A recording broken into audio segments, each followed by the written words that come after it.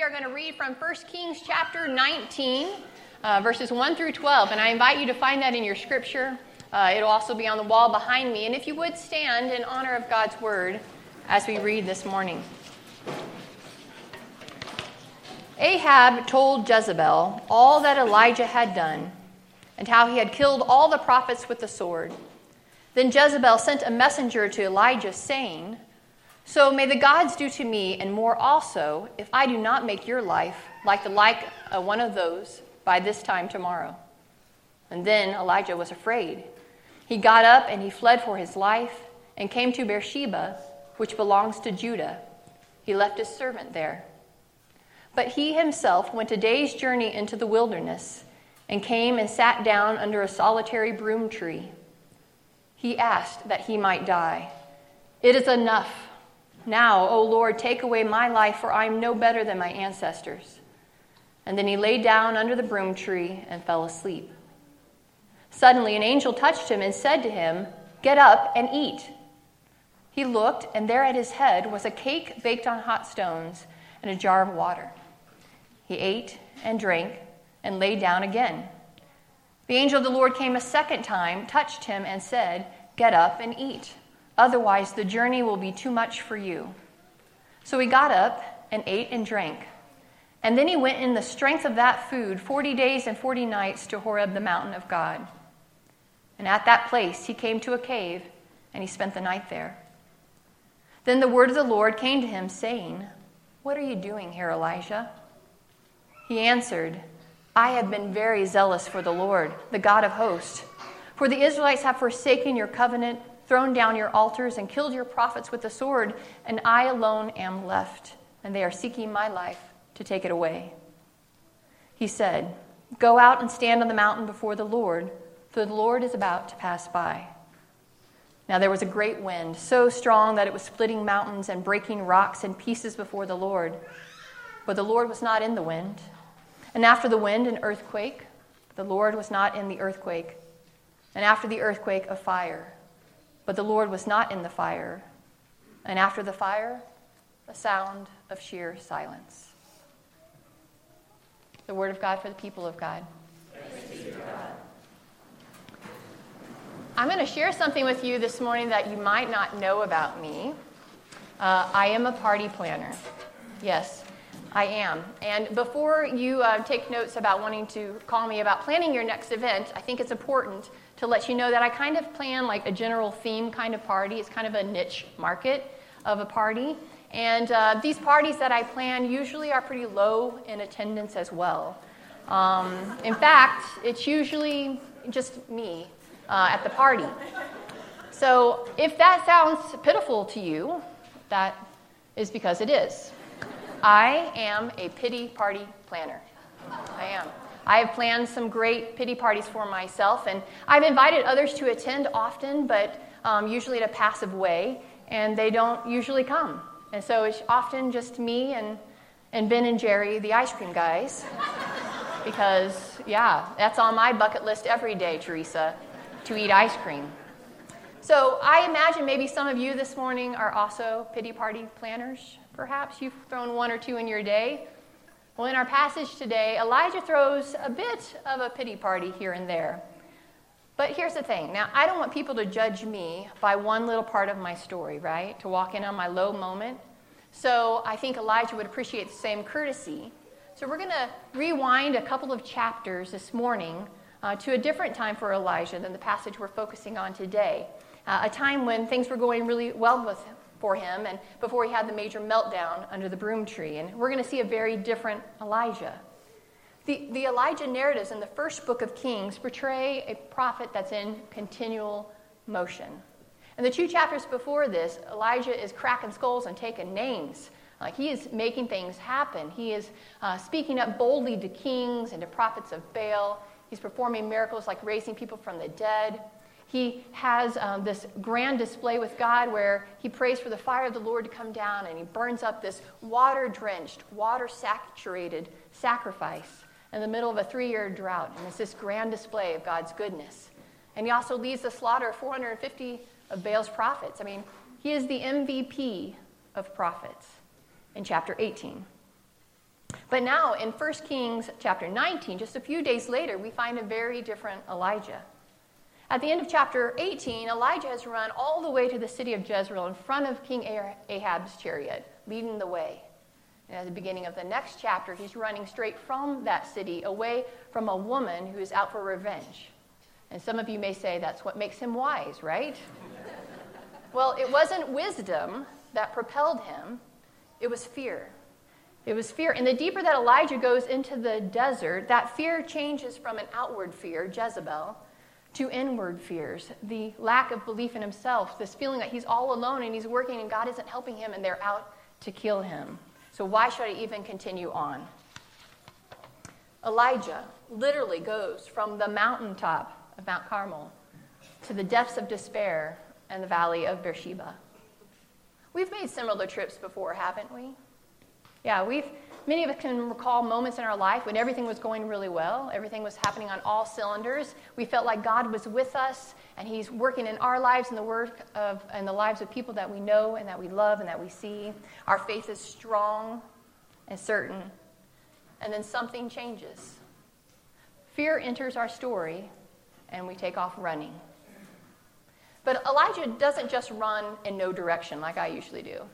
He had a direction where he was headed to the Mount of Sinai, Mount Horeb, where he knew God would be, a mountain where God had shown up before. He's shown up to Moses and passed by, where he gave the Ten Commandments. Elijah had had a mountaintop experience with God, and he was desperate for another one. But the journey was exhausting, and it was difficult. And Elijah, very early on in the desert, lays down under this tree, ready to give up. I mean, he was just running for his life, and now he appears to be ready to surrender it as well. Verse 4, he says, "It is enough. Now, O Lord, take away my life. I'm no better than my ancestors." And it is at this point when an angel appears to Elijah and says, Elijah, eat a Snickers. Yep. When you're hungry, you're not yourself. All right? Now, you guys know this ad. If we could show videos, I'd show you one of the ads. But it's basically this story. Incredible Hulk. You're always so angry, breaking everything, tearing your clothes. Eat a Snickers bar, and then you'll become Yoda. I'm all calm and chill, am I, right? Yeah, we all have an experience when we're hangry, that anger that comes from being hungry, or we just need a nap. And that's what happens in this situation. The angel of the Lord comes to Elijah, and he sees where he's at, and he's like, the first thing I need to prescribe for you is food and a nap. Don't you love God? I mean, he understands us so well. He has wired us. He's built us. He knows what our needs are, and he takes care of that. We see that story throughout Scripture countless times. Healing, rest, food, safety. Our compassionate God knows what's going on with us and responds, and he knows that everything is made to work in harmony, body, mind, soul, and spirit. And when one of those things is off, it impacts all of us. God knows Elijah needs this Sabbath before a long journey is ahead of him. Author Peter Scazzero defines Sabbath keeping as an experience of the truth that you are not a doing machine, but a deeply loved son or daughter of God. God is not interested in simply using you to get work done. He delights in you. Elijah has been doing and doing and doing, and he is spent. Now, I know this pattern all too well, and I know many of you know this pattern too. And honestly, I'm not usually aware of it until I'm in the middle of it and I find myself raging at people on the road, or being impatient over the slightest things, or having very difficult conversations with people without actually having them with them, or throwing a bunch of pity parties. And you have your tells too, right? You have those ways that you say things, what you say, the ways that you act when you're living out of your life limits. I think one of the reasons that God commands us to practice the Sabbath is to keep us from becoming the worst versions of ourselves. Or at least that's what happens in my life. Sabbath keeping is kind of like a Snickers bar from God. Here is a Sabbath. You're not you when you don't rest in me. So now rested and with a full belly, Elijah sets off for Mount Horeb to meet with God. And when he arrives, the Lord has a question for him. What are you doing here, Elijah? Now, the Hebrew puts the emphasis on the here part of that question. What are you doing here? Not just Mount Horeb, but this cave, Elijah. Why are you here on this mountain in this cave? And God's question, like usually his questions for us, is not a question where he doesn't know what's going on. It's usually a question to bring clarity to ourselves. There's something powerful about saying out loud what we're feeling and what we're angry about. It eventually gives us clarity. The more that we talk, the more likely we will eventually get to the truth of it, right? The heart of the matter. And this is the case with Elijah. Elijah throws himself a pity party right there in the cave, complete with balloons and streamers. Oh, you want to know why I'm here, God? Okay, I'll tell you. Well, I've been working hard as a prophet, you know. And as for other Israelites, they aren't trying at all. They have forsaken your covenant. They have torn down your altars. They've killed your prophets. I alone am left. And now they are seeking my life to take it away too. Pity party for one. Your table is now ready. Now, while his initial response to God's question focuses on his zeal for the Lord, he ultimately reveals his true apprehension. And that's that they're out to kill me, to take my life. His fear is very personal. His concern now is for his own survival, not his prophetic calling any longer. The ongoing unfaithfulness of the Israelites that brings him so much pain is not what's keeping him up at night right now. It's the fear that his life is over and that God is doing nothing to stop that.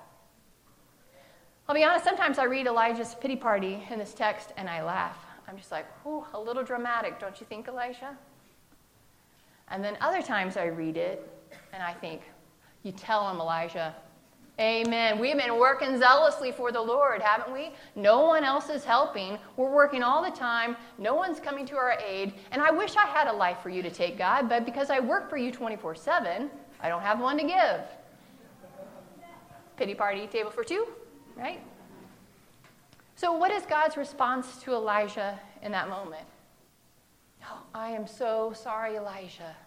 You are the most wonderful prophet. Yeah, no, not at all. Not at all. So God says to him, instead, Elijah, go and stand on the mountain before the Lord, for the Lord is about to pass by. Elijah doesn't get sympathy from God. God doesn't hike up God's robe and sit on the floor and eat ice cream with him, which would be really cool, but it's not what happens. Instead, Elijah gets a call to step out of a cave, the cave, and to experience the presence of God. Boy, this is what Elijah was hoping for, right? I mean, this is why he came to this mountain and to this cave, because this is where God showed up to Moses, and he is the same. I wandered in the desert just like Moses. I've been promised that the Lord is going to be passing by. This is it. I can see him at work and experience miraculous things. So bring on the fire, Lord, right? Bring on the earthquake. I'm ready. But God is not in the wind, and he's not in the earthquake, and he's not in the fire. Yes, just weeks before, God was in the fire. Elijah, the prophets of Baal, King Ahab, thousands of Israelites saw it firsthand. It was real. It did happen. That is how he showed up. And I imagine that Elijah was expecting that same grand display, needing that same grand display again. But God was not in the grand display. God was in the sound of sheer silence. So as Elijah moves from Mount Carmel to Mount Horeb, there God moved from a revelation through a grand display of fire to this understated, subtle revelation. And this change marks a significant way in which God communicates with his people. Professor Lawrence Turner writes, there is a definite movement from the loud and spectacular to the subtle and understated. It is as if before Carmel, God was an American, and afterwards, he was an Englishman. Loud, subtle, understated. Elijah had just been intimately involved in some of the grandest displays of God's power and glory, and it wasn't enough to sustain him. He still finds himself in a cave. The hype is not enough to sustain us. The noise is not enough to meet the deepest desire of Elijah's heart and of our heart, which is the sheer silence teeming with the presence of God. Now, we live in a world saturated with displays and noise, don't we? So how do we carve out space for the silence of God? How do we cultivate space to experience God? First, I believe we must be ready for God to work in new and different ways than he has in the past. Elijah expected God to show up the same way God has always shown up. But God is not limited to the past, and God doesn't suffer from nostalgia like we do. The novelist L.P. Hartley wrote that the past is a foreign country. They do things differently there. The temptation for the church is to respond to present challenges and situations in the same way we did in the past. But if we do that, we may very well miss the Lord passing by. Professor Turner writes, calls for revival in the church are not only understandable, but also necessary. However, they carry with them the danger of thinking that revival means reproducing the past. That is often neither desirable or possible. God engages us in more dynamically than that. What needs reviving is our courage to listen to God's still, small voice. When we do so, he frequently asks for a break from the past, from Mount Carmel to Mount Horeb. God is working in new ways all around us and in us. And we need to be open to this.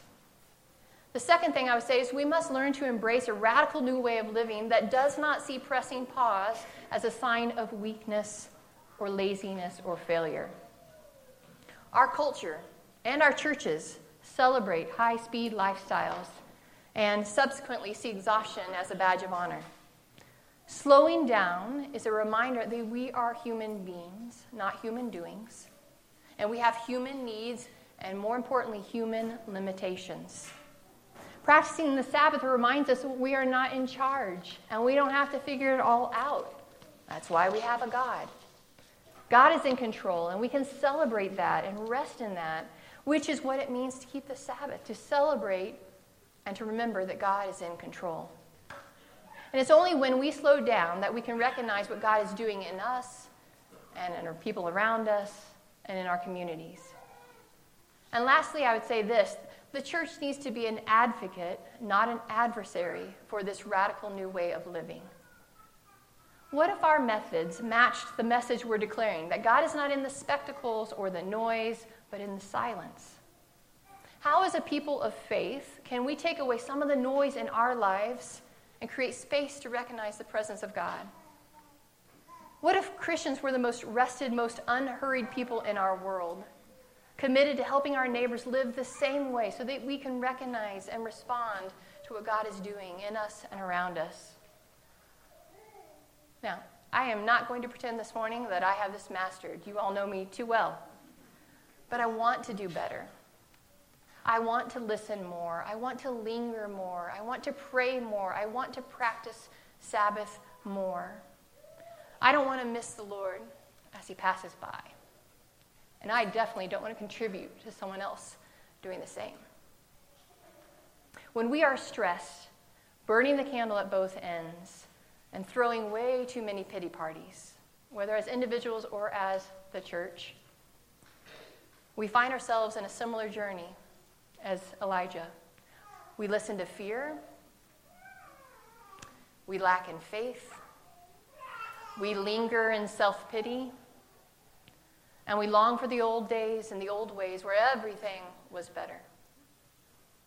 All the while, God is very much at work, often in new and unexpected ways, and inviting us to join in.